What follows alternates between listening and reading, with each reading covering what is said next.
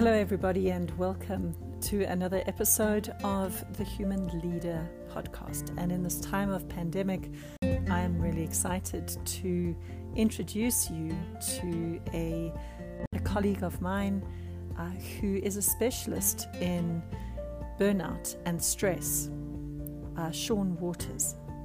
Sean is a practicing stress specialist practitioner, and he is an administrator in logotherapy, and he trains people in logotherapy. But he's also the founder and director of the Stressless Clinic. And I'm going to let him tell you more about it. He is passionate about helping people move beyond stress, finding the simplest ways to move forward into the life and purpose that they were created to be. Sean, thank you for joining me. Thank you so much. Thanks for the invitation. It's great being here. Thank you, Colleen.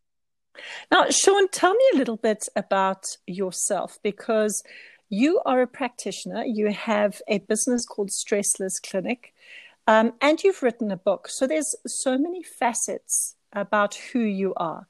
Just let us know a little bit about who you are. So who I am is I love life, and I'm passionate about life. And one of the things that I'm passionate about is to help other people to see that there's meaning and purpose in their lives, the same way as I discovered meaning and purpose in my life. I've obviously been through good times and I've been through bad times, and I try and remember the positive and the good things about what has happened.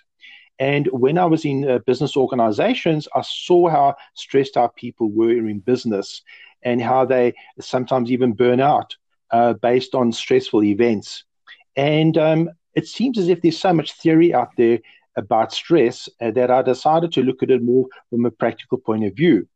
So if we go back to how stress started and the phenomenon of stress, it has wonderful theories. But in today's world, theory is where we all have to learn and have to know.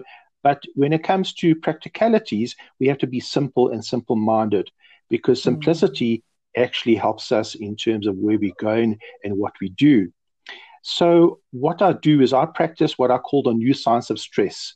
The new science of stress are simple, relevant, simple things to do about one's stresses in life. And there are so many stresses, and hence, based on that, I decided to found the Stressless Clinic, which is now also registered. And that's how it's really started. I decided to become a specialist in stress, in psychological stress, but it also stems to physiological as well as emotional and behavioral. So all of those factors are very, very important, and hence here we are today. I really like what you say about finding meaning and purpose in life, and finding those simple, practical things that can allow people to just deal with their stress, and to not let their stress overwhelm them. Because I'm sure you find in many cases you've met so many people where stress has overwhelmed their lives. Absolutely. Overwhelming is a really, how can I say, it's a powerful word of overwhelming. And people often say to me, so I see, can you help me with your stress? And I said, no, I cannot help you with your stress. You know your stress, but I can guide and help you to find out where your stresses are. So everybody has their own element of stress, and we need stress in our lives, but it's the balance of stress which is so very important. Now, you've done a lot of work with medical professionals, healthcare professionals as well, who I think everyone understands that they are a group of professionals that is very stressed, but I don't think people realize how burnt out healthcare professionals are. Absolutely. When I first started with healthcare professionals, we actually did some psychometric tests. And this test that we did was a whole host of benchmarking questions related to, are they stressed or are they burnt out, and to what extent. And interestingly enough, we came back with a statistic that 65% of healthcare professionals are in fact stressed. But the balance, in fact, are burnt out. And that's even more alarming. So it's gone beyond just helping them with stress. it's gone to the stage of helping them to deal with burnout. But that is the nature of their particular job. So we also have to put it into context. And we normally find that the kind of people that are in that profession are actually geared for burnout in a way, because they live in a stressful environment, they work in a stressful environment, and it's part of the job at the end of the day. But is one big A, and that's attitude towards how they deal with their stress and how they mitigate it if they need to and balance their stress. Right. And can you tell me a little bit about how you've seen the results of interventions in that, of supporting people when they, even though they work in stressful environments and they're people who generally can handle that, but when you are burnt out, can you tell us a little bit more about that? Yes, I can. So when I first started, I then basically looked at doing one-on-one interventions with them on a normal counseling kind of platform. What I was then found that I had the privilege and honor to actually sit and watch them and observe them whilst they're working and do what they need to do. And I found that by observing and looking at what they were doing, I was able to come back in the one-to-one session and actually, we can say communicate, dialogue, in terms of what I had observed and what they were feeling.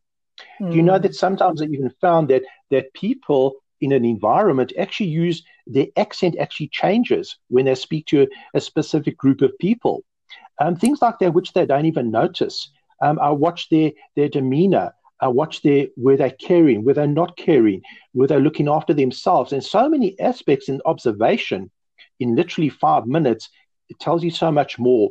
And it helps you to engage and assist them directly and confront specific aspects or elements, because they are people that don't really like to talk about what is going on with them. They are pretty closed and they hold a lot in their chest. But once you start discovering them and letting them open up and you ask them the questions, this really helped me in terms of interventional questions with them. Also, during these interventional sessions, I was able to guide them in terms of if I felt they were too stressed or burnt out. It became more of a conversation of giving them pointers, of helping them to discover themselves and to discover where they found a lot of stress.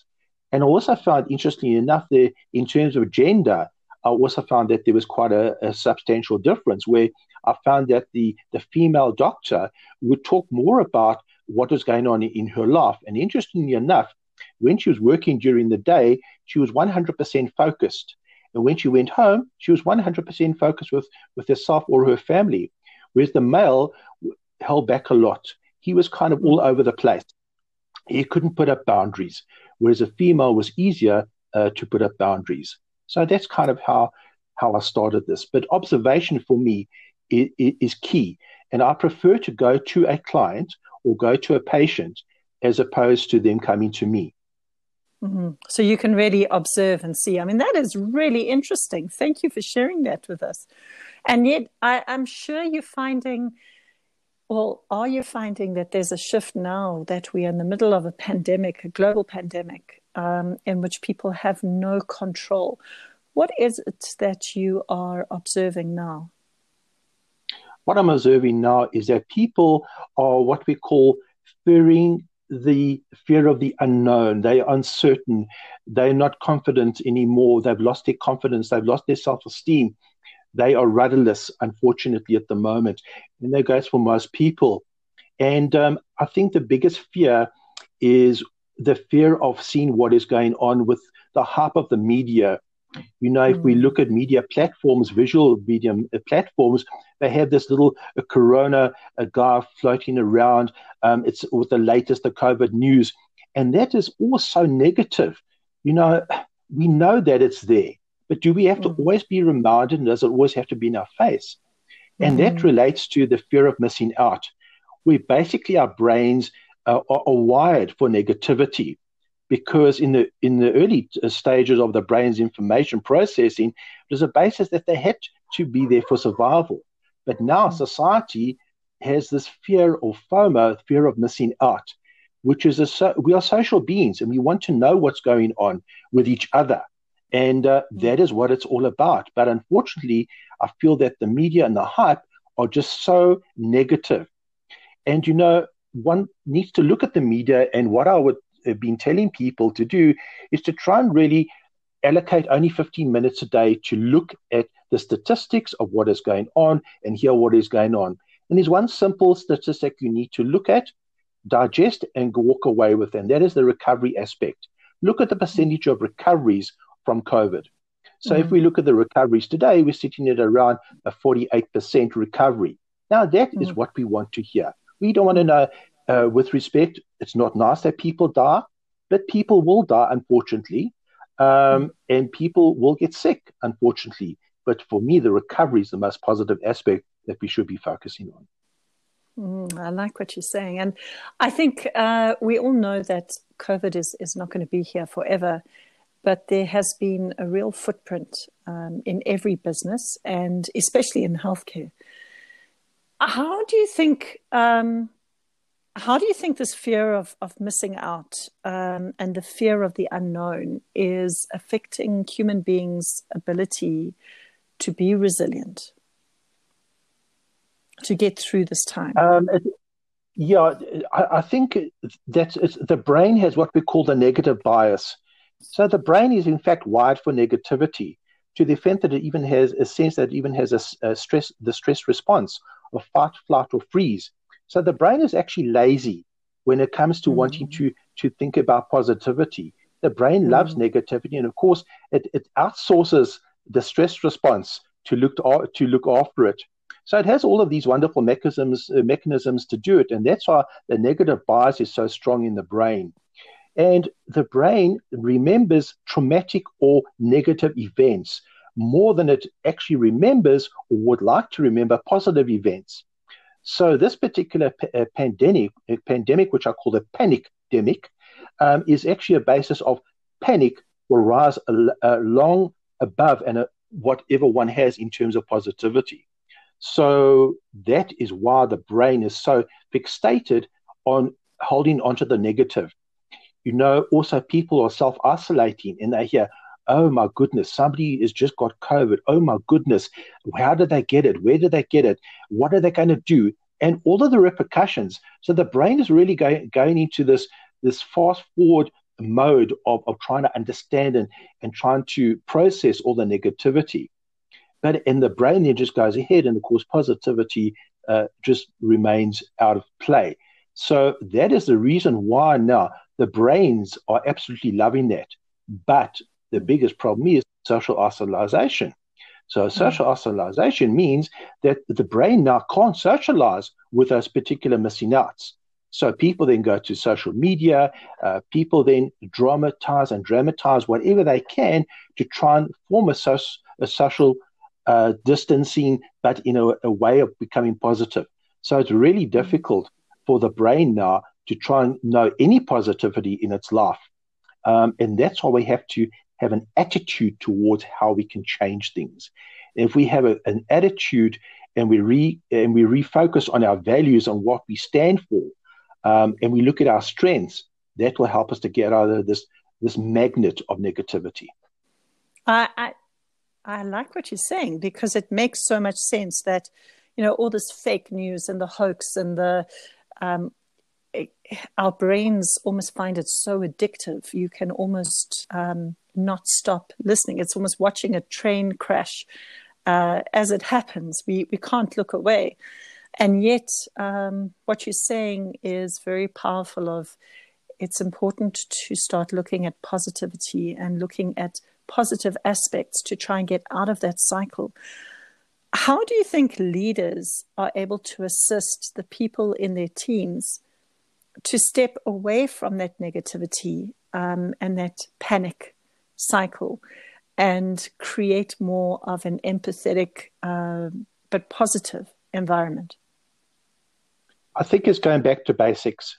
I think what the leaders first have to do is they have to sit around and analyze what is their mission and vision statement. How did they get there? What do they want, and where are they going? So it's a revisiting and clarification of the mission vision statement. And once they're satisfied with that and where they're going, that is just so very important. And I think also probably the reestablishment of their values, of the business values, and of course the USP, the unique selling proposition. What is there? Why are they so good? What is unique about their particular business? They can then call in their teams, and they can then say to their teams, we're starting today with our vision and mission and statement, and this is how we and what we're going to be doing. And they then should say to their teams, each of you are unique in what you do for us in the team. You each have unique particular skills. And collectively, we need you all to be part of the team. And every one of you is so important to the team. And get the team to buy in again to the mission and vision statement.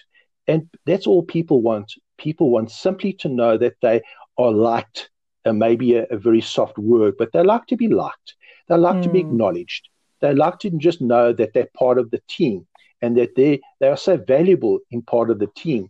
So if we take a receptionist in a healthcare environment, how important is that receptionist? That receptionist is the first face that people see and probably the last face that people see. And that receptionist is so important, just to be there and say, good morning, good afternoon, with a slight or a little bit of a more or a smile.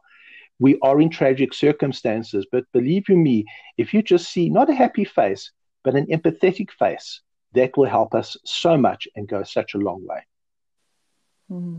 Yeah. I think everybody is struggling to, how do you move forward from this? How do you recover from this? And it's right. It comes back to that social isolation and our need for the collective. Human beings were created for community, not for isolation. What advice would you give to leaders of how to start preparing to recover? Would you advise them to wait a while? How would you advise them dealing with obviously burnt out people right now? We always ask that question, but we need to come back to the basics. So the person that we speak to and the person that I like to speak to and say to them, guys, the very first thing is that we have oxygen. We need to breathe. And our brain also needs to breathe. And I always talk about brain breathing.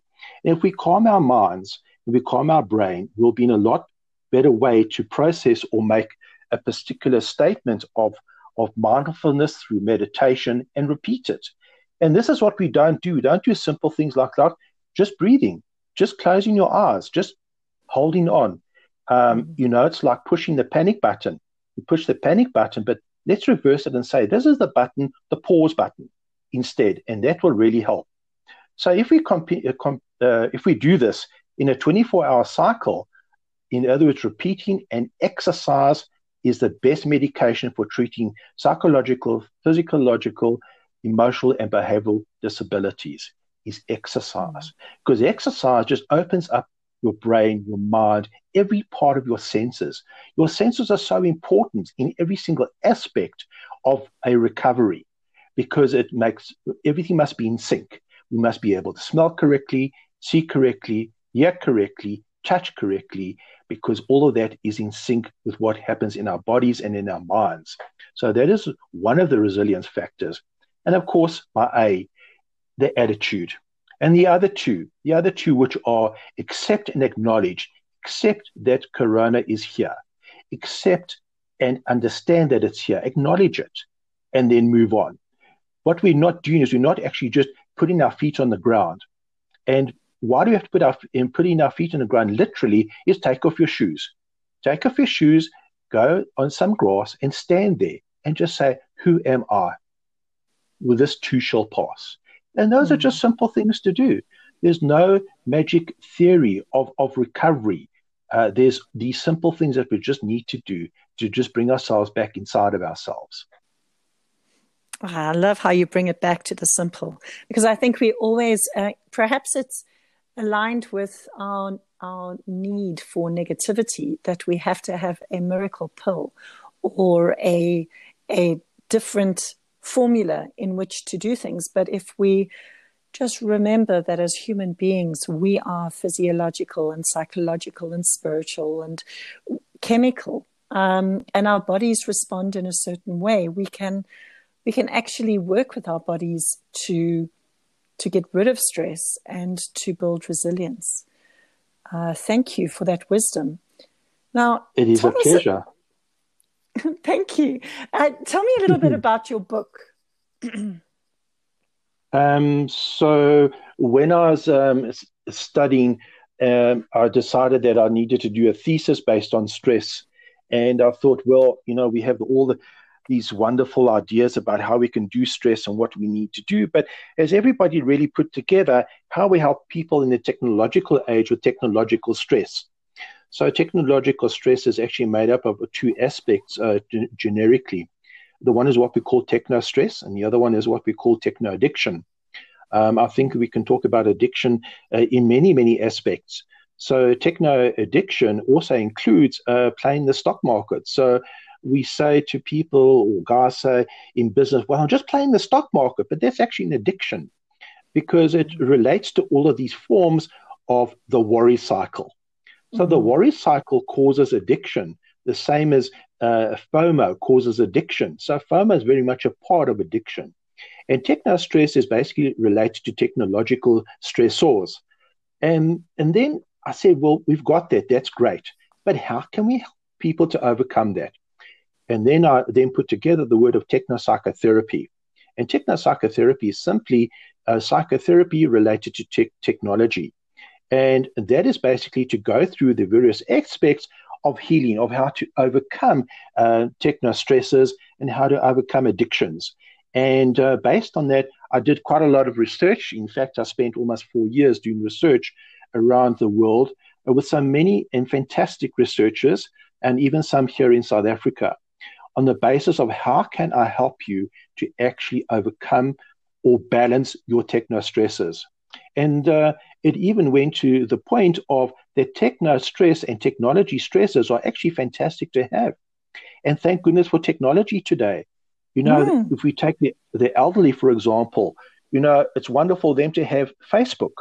They can see their grandchildren, they can see their children, they see the activities about what's going on.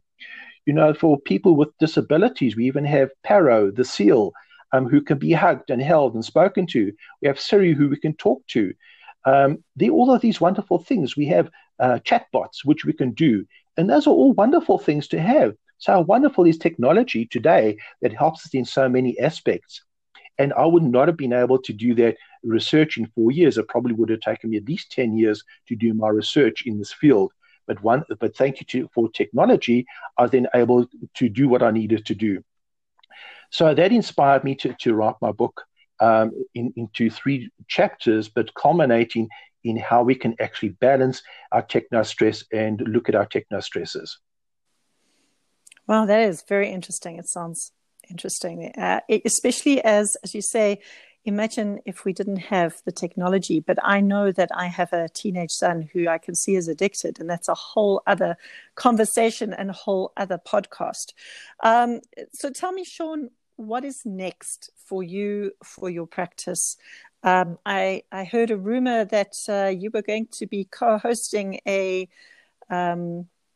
burnout retreat or wellness retreat for healthcare professionals at some point. Yes, that was going to happen, and unfortunately, it didn't happen due to COVID.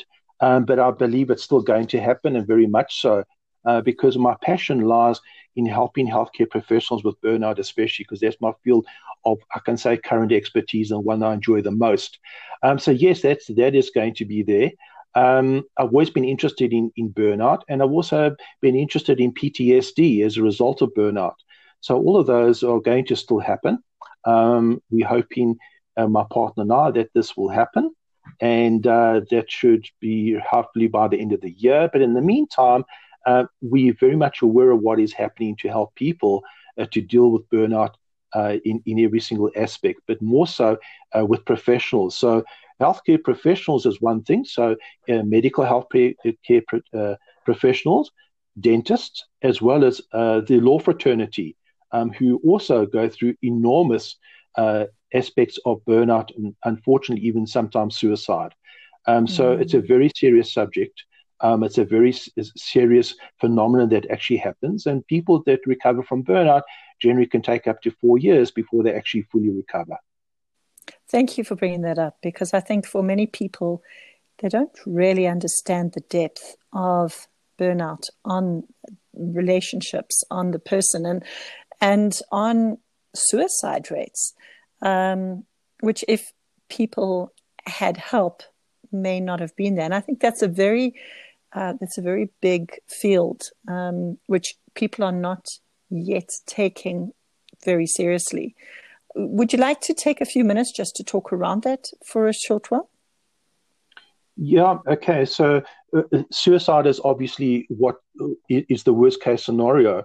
The next one up, of course, is substance abuse. Burnout is something that really needs to be looked at really, really seriously and understood.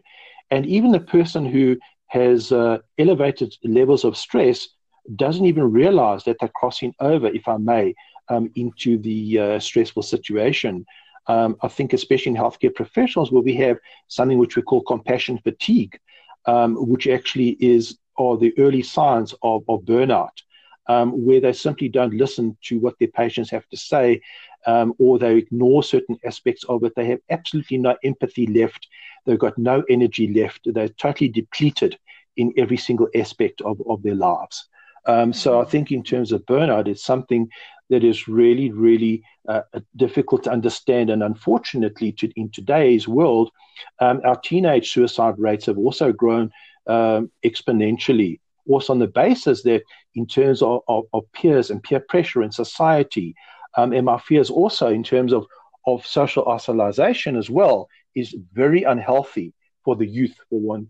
And I'm very, very worried that elements of substance abuse and even prescribed drugs, taking that just to ease the pain, is ultimately will lead to burnout and even PTSD.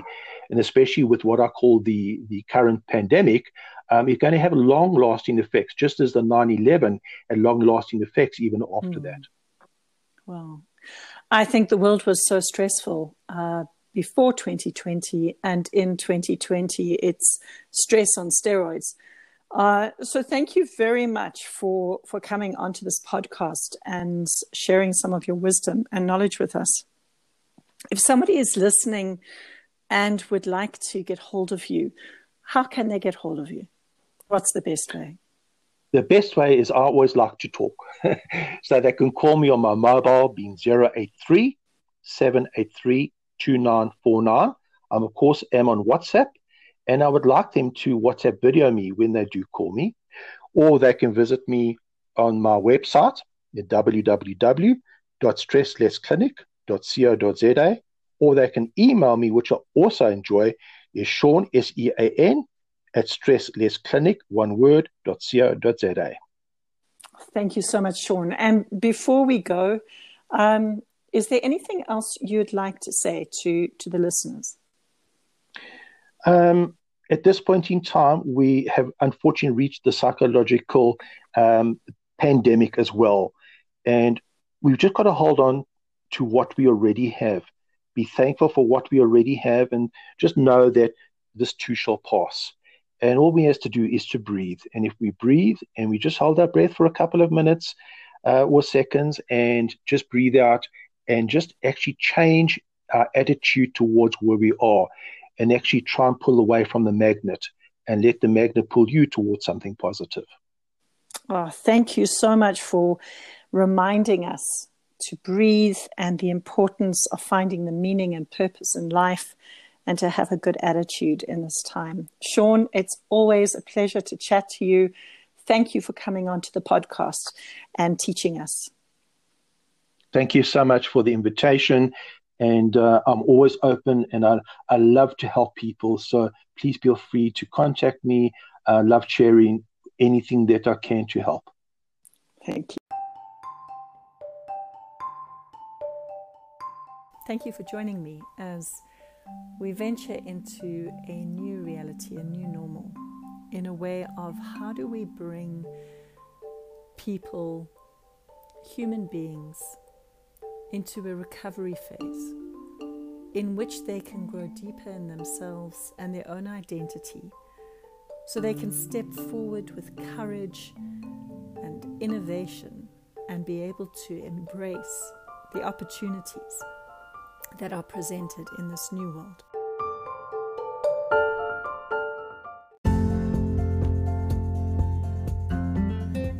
In this new season, I will be looking at resources that you will be able to use as a human leader to be able to not just build yourself and your resilience, bringing you hope, but also to build the people around you so that together as a collective we're able to move forward and build a new reality within the world globally. If you've enjoyed this podcast, please let us know. We'd love to hear from you, and we look forward to interacting with you.